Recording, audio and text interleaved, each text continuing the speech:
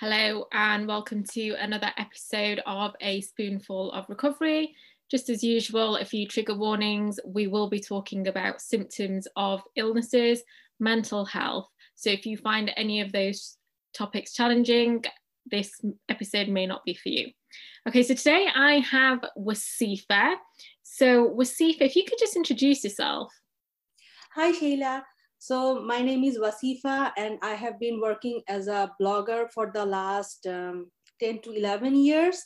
I have a blog called Sifa's Corner where I talk about chronic illness, how to make life easier and more beautiful with a chronic illness, and how to get by every day, I also talk about motherhood, healthy living, nutrition, and female lifestyle. So my social platforms are Sifa's Corner, and my blog is sifascorner.com. So there's quite a lot of stuff there that you talk about. Do you mind just telling us what you've been diagnosed with? I have been diagnosed with thoracic outlet syndrome. It was back in, I believe, 2004. I started developing a little bit of neck pain, stiffness, and pain in my shoulder and around chest area. So first I thought that, maybe I'm playing tennis too much, or I'm playing the handball too hard, and that's why it's hurting. But gradually the pain got so worse that my parents had to take me to the doctors. They did X-ray and they saw that I have 2 extra ribs around my cervical area. And those ribs are pressing down my nerve and blood supply around the shoulder. That's what was causing the pain. Gradually, the pain turned into numbness and almost loss of motion and loss of grip in my hands. So it went on for a couple of more years before I went to the first surgery in 2010.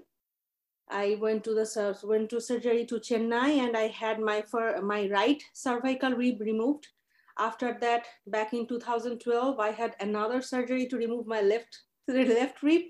But unfortunately, they could not remove the whole thing. They just took part out of it because my body was the anatomy was so extensive and so altered, So they could not take out the whole thing. They just took a little bit out of it, and so I still have some left, and that's still causing me pain after all these years. Something that a lot of people can relate to, pain. So, yes, yeah. How does it impact your daily life? So, in terms of your symptoms, I have to religiously follow the spoon theory. I cannot do any big work, like 2 or 3 big works on a same day. I have to take one big work and the other small essential work. So my left side is worse. So I have pain on my neck, my shoulders, and my arms almost all the time. Like even as I am talking to you, it's morning here in Fargo, North Dakota. It's 10 o'clock. I just woke up at 5. I am already having pain on my left side. My fingers are starting to get tingly. So I am used to this pain. But if I do any physical job, like if I go to the groceries, I do grocery shopping for an hour or 2, and I come back, the pain will get really worse. I'll have to lie down, I'll have to rest or take a Tylenol or something, or take a hot shower. So this is how I am adjusting my life with the chronic pain every day. Yeah, and it's definitely not easy. You mentioned the spoon theory. For those who are listening who may not know what the spoon theory is, can you just explain a bit about that? So the spoon theory is something, for example, I am a spoonie. Like the people with chronic illness, we call ourselves spoonie. Yeah. I am waking up with, for example, 10 spoons every day. So that's the number, that's the amount of energy that I have every morning that I'm waking up. But for a normal person, the person who doesn't have any chronic illness, doesn't have any chronic difficulties, probably they will have 50, 60, or 70 spoons or something like that. So when I'm waking up in the morning, I have to think that with my limited amount of energy, which work is more important, which work I'm going to spend my spoons on. I cannot go to groceries, then come back home and cook, because I don't have as much spoon. I have to save some to take care of my daughter or to finish a deadline, something like that. So that's the spoon theory. That's the basics of it. Yeah. So, for example, a non-spoonie may just wake up, get ready, but that could be 2 or 3 spoons in our cases that we've used even just to get ready. Or if we're going to go for a walk or read a book, they again may seem like basic things, but they could take 2 or 3 spoons. So that's why we have to spread those sometimes across the week and doing tasks and filling in forms. And that's why the podcast is called A Spoonful of Recovery, for those who did not know. Just got the spoony stuff in there. And how did it affect you? So you had this pain, you've had this surgery. How did that impact you? Physically or mentally? Both. Both. Okay. So physically, it just affected my whole lifestyle. Like I was a very active person. I used to play tennis. I used to play handball. I used to like do all those stuffs, active stuffs, But after getting diagnosed, I couldn't even lift a pen to write down anything. My grip was so weak. My motor function was diminishing. But after the surgery, I got my motor sensation and my grip back, but it's not 100%, and it hurts. And I cannot do certain works, like I cannot lift something heavy, or I cannot put my arms around, arms up too long. It will like cause really pain, and my fingers will start tingling. And like you talked about, like when a non-spoony person goes for a run, then comes back, take a shower, go to work. My life is not that. If like when it's summertime and I'm planning to, okay, let's take a walk so that I can get some exercise. It's like after the walk, I will have to come down. I will have to just lay down on the couch to catch my breath. It's not like that I'm not a very, very active person. It's like my pain will get really worse. As my arms are moving when I'm walking, just a simple walk, my pain will get worse, and the grips will get worse, and stuff like that. So that's what happens. And I just adjust the work accordingly. So that's how I manage my physical health. And about the mental health, it got really bad after the diagnosis. The first thing that happened was really, I got really angry and frustrated. Like, why is this happening to me? Like all the people around, my friends and everyone doing this and doing that, going here and there. And I cannot simply enjoy anything. I remember when it was our wedding ceremony, I was just sitting there. I was just like clenching my teeth and just trying to control the pain, because it was hurting so much with that, the South Asian dress, wedding dress, heavy wedding dress, and head scarves and everything. And I was like, just get me out of this. It was hurting so much. And I was like, I could not enjoy my wedding day, because I was only thinking that when I would go home and just take this scarf and all this thing from my body so that I can just get relaxed, Yeah. So mentally it affects you. You cannot even simply enjoy the small things, like walking around with your child, or your child is playing backyards and you are playing. You always have to think that, okay, I cannot do this, because if I do this, then I cannot make her dinner. Yeah. So there's always this like consequences. Yeah, exactly. So it affects you mentally. You get really frustrated, you get depressed, and at the end of the day, you feel extremely lonely. And that's why I started my blog, because I was feeling so lonely, so frustrated, and like so depressed. I felt like I need to share this thing, because I'm not the only one. There are other people like me going through the same thing, and I need to share this with them, because they will understand, and they need to understand that somebody else is out there who is going through the same thing, and that person can be your friend.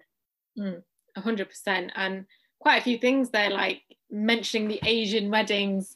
For those who don't know, yes, heavy outfits, and they last about 10 hours, and there's loads of people there.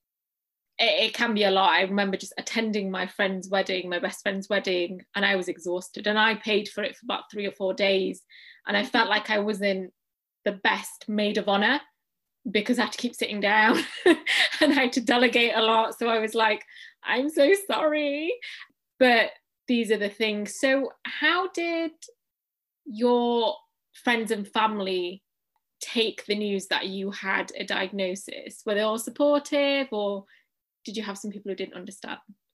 My parents were always supportive. They were always helping, like they were trying their best to like help me out, like make me better and everything.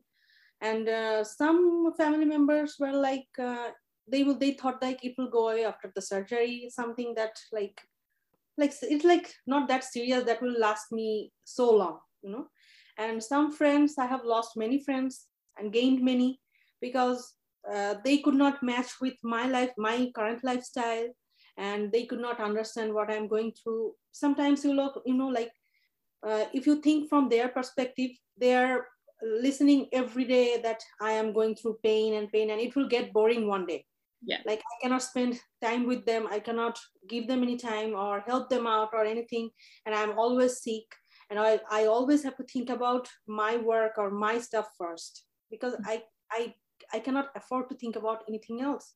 I don't have that energy, or I don't have that stamina in me. So some friends were gone, but I found new ones who actually understands you, and like even if we talk, you know, like once a month, or once in 2 years, or 2 months or 3 months, they will still understand that what I'm going through. Yeah, and I think it's so important surrounding yourself around good people, because I had some horrible experiences. It was like, you're not religious enough, oh, you're being punished, or stop making it. Oh my goodness, this is the worst. Like if somebody talks about that, it's like and yeah, it gets really worse. Like I don't want to talk about faith or anything, but when they talk like that you're getting punished, or your punishment is getting away, or something like that, it gets frustrating. Yeah. For me personally, I just thought, but I do pray 5 times a day. And, you know, I just thought, how dare you just say that as an assumption, like at the top of your head, just because you can't see the illness. Or when people said, oh, you must be making it up then. Like, it's getting boring listening to this. And it's like, why would I just make up the fact that I'm dropping on the floor randomly? Like, I didn't enjoy it. There's no financial gain from this. And that was really hard for me. Now, we're both South Asian. Did you feel like you faced a lot of stigma around the way invisible illnesses are perceived in our culture? Mm-hmm. To be blunt, South Asian culture they are good. There are a lot of positive sides, and there are quite some negative sides too. One trait that can be both positive and negative is that South Asian people can be really nosy. Yeah. We like to know what's going on in each and every person's life. Like we sometimes sometimes we don't have any bad intentions. Sometimes we just want to maybe help out, maybe just offer our sympathy, and sometimes we just want to gossip. I don't like the gossiping. Yeah, same. I never did. I'll never love it. So the main thing that I have seen, the people who have an invisible chronic illness, most of the time other people do not believe you, just like you say, you know, like you are making it up. Or sometimes they will tell like, oh, I am having this bad knee pain or something like that, maybe something that like, and when I'm mentioning my pain, it's like, oh, it's okay, it will go away. When I say that it will never go away, it's like they're not going to believe you. Like, why will not it go away? Why we will have it for the rest of your life? Yeah, they will not understand that. And also one thing that if I talk about my background, I studied in dentistry and I finished my graduation and everything, and I started working as a dentist when my body totally gave up. So then I realized that even after that, I had the 2 surgeries, but I'm still not well, and I should stop being a dentist, because if my grip is weak, I cannot take care of my patients. And this pain, when you are in constant pain, your focus shifts, your concentration shift, and that will make a huge negative impact in if I am in healthcare business. So that's another reason that I shifted my career from a dentist to a blogger. So that was another thing that people noticed, that okay, so what do you do, what do you do whole day? And then I'm like, okay, I write. What do you write? I'm writing on my blog, I'm writing on this magazine. It's like, oh, what else do you do? I'm like, what else do you need me to do? I laughed because I know exactly the auntie and uncle who are saying that, as in I can see it. And we have a saying in our culture like "Log kya kahenge," like what exactly.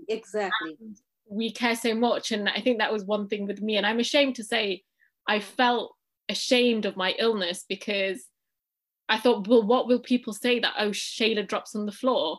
And I remember someone saying to my mom, well, no one's going to marry her now. Oh my goodness. And I just thought, yeah, but why do you care? Like, how are you involved? And, you know, what do you do all day? How are you like spending your time? And I'm like, I don't question you, so you don't need to question me. And people want to know about your hospital appointments. And it's just really weird. And I'm just like, please don't do stuff like that. Like, don't say stuff like that. It's really weird. Or they want to comment on your appearance, like your face looks a bit weird. Yeah. And, oh, have you gained weight? Have you gained weight? Oh, your hair's not as silky as it used to be. And I'm like, yeah, because I am ill. Like, leave me be. And I guess this is one of the reasons why I also wanted to start the podcast and bring on different voices, because we have different experiences as well. And like, it's okay. It's not our fault we're ill. We're still human and we still matter. And this, I also faced this too. Like after giving birth to my daughter, she was like 11 months. I went back to my country, Bangladesh. So when people saw me, I gave, of course, I just gave birth. I gained some weight, and I also cannot be that much physically active so that I can be lean and thin like before. So a neighbor just saw me and said, "Oh, you have gained a lot of weight, you know." Then I was just looking at, that was an uncle. And I was just looking at him and like, uncle, actually after giving birth, every woman gets fat. It's nothing. And he was like, he was like, why did she say that? Yeah, it's just like, oh, mind your own. And how soon did you tell your husband that you had a illness? Oh, that's like, I am lucky in that area because my husband was my friend for a long time. Like, we were high school friends, and he knew me a long time. So he knew that what's going on in my life. Like, I'm going through the surgeries, I am bedridden most of the time and everything. But I believe things would be different. It was arranged marriage, right? Yeah. I don't know, I'm not there yet, but I know that. Yeah, I can it was love marriage for us, but I can imagine what would, how things would be so different if it was an arranged marriage, and my like parents would have to like give explanation for everything, that why I'm not working as a dentist and why I'm working just sitting down in front of my computer every day doing nothing apparently. Yeah, exactly. And I just think the perception is, oh, so she won't be able to cook. And I'm like, I can cook. And I just think, is there any point bothering now? Because you're just going to be like stigmatized and stuff like that. But hopefully there's hope. And you're based in the USA, right? Yes. What was your experience with the healthcare over there? The healthcare here is a lot better than South Asian country, for example. Like I have, from this year, I have started to pursue special treatment for my chronic illness, like physical therapy and mental health support and stuff like that, because I realized that it's high time I need the support. It's getting too much for me. Yeah. Manage everything. So the way they just listen to you, the way they just talk to without like, without just giving their opinions and just giving their thoughts, that has been a blessing. Like when the medical professional actually listens to you and like take plans accordingly, that's a huge positive for a person with chronic illness. And did they believe you at the start? So for example, for me, I've grown up very healthy. And then when I went to A&E the first time in my life, they were like, stop making it up. You're making this up. And then the MRI came out clear, the blood tests were fine, and all the specialists went, stop making it up. Did you have any of that experience? For me, I did not have any of that experience, but I have realized that, especially for my daughter, like a couple of years ago, she had a very bad fever, like 104, almost 5. Wow. And for a kid, like she was like 3 or 4 years old, and for the small kid like herself, it was really bad. And she started to throw up. And there was a little bit of blood because she just threw up like 5 or 6 times. It was getting too much for her. So we just rushed to the ER, and when we took her there, her fever was not there. She stopped throwing up. And so that when the doctor checked her, it was like, she's okay, completely okay. Why are you getting so frustrated? Why are you getting so stressed? And we were like, what? We should have made video or something that it was actually happening, because you have to make them believe that it's true. And that's why after that, whenever my daughter has something really bad that I know that will go away till I reach to the ER or something, I just take pictures or I just take videos, and then I will send it to her primary care provider so that they believe that it's really happening. Yeah, I got to a point where I started filming my job because I was so conscious, and I went into these seizures, but I still had my phone always ready and my GoPro, because I knew as soon as I went to a specialist, they would tell me it's in my head and, oh, it's not really that bad. Oh, you're just a bit dizzy. I had a folder and I would just go, well, this is what's happening. You tell me if that's normal or not. And it's weird because you shouldn't have to do that to get the attention, but it seems to be so common. Yeah, sometimes you have to be your own advocate, because most of the time people will not be that empathic and they will not listen to you. No. So yeah, that's a nice idea. Yeah, definitely. And what was it like accepting the diagnosis? So you mentioned that, you got the surgery, you got the pain, you realized that your life wasn't the same as your friends around you. How did you actually accept it? It took me a long time to accept it, to be honest. Like after I came to realize that I have 2 extra ribs, first I felt special because not everybody has that. Only a couple of people have that in world. So first I felt very special. Then I started reading about what happens when you have those cervical ribs, what will happen if you have thoracic outlet syndrome for a long time. And then like it started to set in, the reality set in, and I was like, I have to deal with it. So it took me a long time, a lot of dark period, and I just hit the rock bottom at the time. Like I didn't want to do anything, and my mental health made my physical health even worse. Yeah. And I didn't want to talk to my parents. I didn't want to talk to any one of the friends, no one. And it was like eating me from inside. But after I started writing it down on my blog and sharing out and talk to people like me, it gradually became very easier to accept. When I started talking to them, it just suddenly like it made sense. Like, okay, I have to accept it, and then I have to make new path for me. Like it's not end of the world for me. I'm still alive. So my road has changed, and I have to go to a new destination. So yeah. And that's a really nice, content way of saying it, because I went through the same. I just mentally just didn't want to be on the planet anymore. I thought my life wasn't worth living because I was bedbound and no one would really talk to me.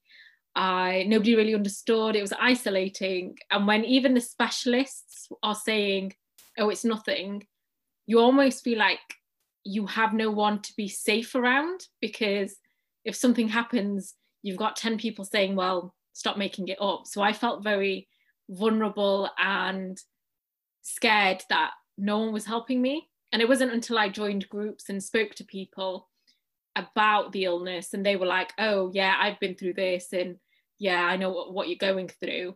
it feels like you've got someone supporting you, even though you don't really know them. So what do you think can be done to raise awareness about invisible illnesses? I think we should talk more about it. Most of the time, as South Asian people or South Asian parents, they think that if you talk about, especially if, if the children, especially girls, if they have a chronic illness that is not visible to other people, they will they will never talk about it. Like it's a flaw in their child, so they will not talk about it. So I believe talking about it and understanding the disease more and accepting it is the first step to raise awareness. And another thing, that you don't have to take it as a burden. Sometimes some chronic illnesses can be cured or can be managed with a medicine or some lifestyle changes or everything. Yes, your life will be different. It's not going to be like before, but still you have a life, and it's your responsibility to make it better. I know that physically I cannot be active that much, but I can change my mindset and I can change my attitude so that my daughter or my family members can get that, like if I am in pain, most of the time I'm in bad mood. I get frustrated pretty easily. I get angry pretty easily. I start to yell at my kid or something like that. But after taking the counseling from this year, I'm doing some grounding exercises, and it's really helping me, like getting in tune with my emotions, managing my stress, and talk calmly. So I think talking about these things and learning about these things will really open up people's eyes. Because if you don't want to learn about it, you just want to keep it aside, it's not going to go away. You have to talk about it. You have to get yourself educated to be aware what's going on. So I think that's what's needed. Yeah, absolutely. I think for me, getting therapy, private therapy from a good therapist who understands our culture has been amazing.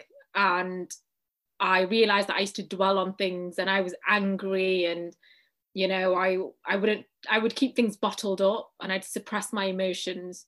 And then when I started to talk about it and crying a bit and just letting it all out, I don't let things go, but I still dwell sometimes. However, there's things that I can cope with better. Like if someone doesn't understand, I used to have to try and prove it to them. Whereas now I'm just like, that's fine. If you don't want to be part of the life that I have, that's absolutely fine. Some of you just might not understand. Whereas before I took it very personally and I thought there's something wrong with me and I felt so judged. Whereas now I've got better coping mechanisms and I realize my illnesses are a part of me, but they don't define me. Like I'm still into similar hobbies and I do things differently, but it doesn't mean that I'm not enough for the world. And finally, do you just want to speak a bit about what we can find on Wasifa's Corner? So some of the work that you do. I work mainly as a chronic illness advocate and blogger, and I work on motherhood stuff. I help women rise above their chronic illness and embrace a healthy, beautiful lifestyle and a positive mindset. My focus is to present a product or a process in such a manner that will help people with chronic illness feel included, happy, and also guide them to find a solution to their problems. So, for example, I can see that you like winged liner. So I will try to do a winged liner for those people who have trembling hands like me, like trembling fingers, weak grips or something like that. Or I will suggest them 5 eyeliners that are really easy to grip so that they can do it. So stuff like that, I just take the problems that I face or the problems my audiences are facing, and then I make content according to that. That's awesome. I just want to say I only started wearing makeup last year and I'm 31 now, going on 32, and I never used to wear any. And when I became ill and I became bedbound and I couldn't read the books that I wanted to read because there was too much, I started wearing makeup. I started trial and error on my face when I was bedbound because I was just so bored. And I used to have tremors at the start.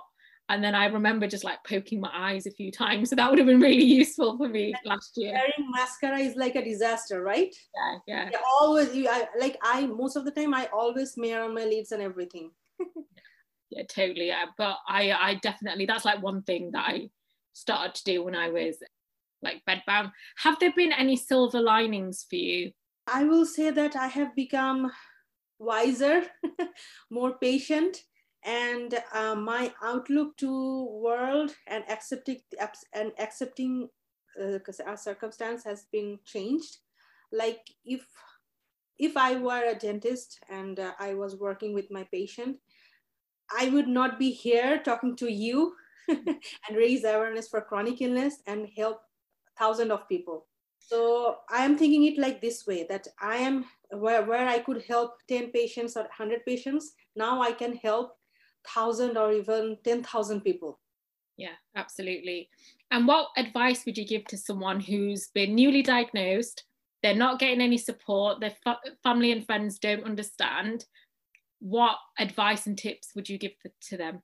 First, I will tell them to just try to get relaxed and control the stress, because the first thing that will happen is getting very angry and getting very stressed. When you are stressed and agitated and you talk to people about it and they don't understand, the stress gets bigger and bigger, you know. So first, it's really good to control your own stress, and like you said, documenting the process.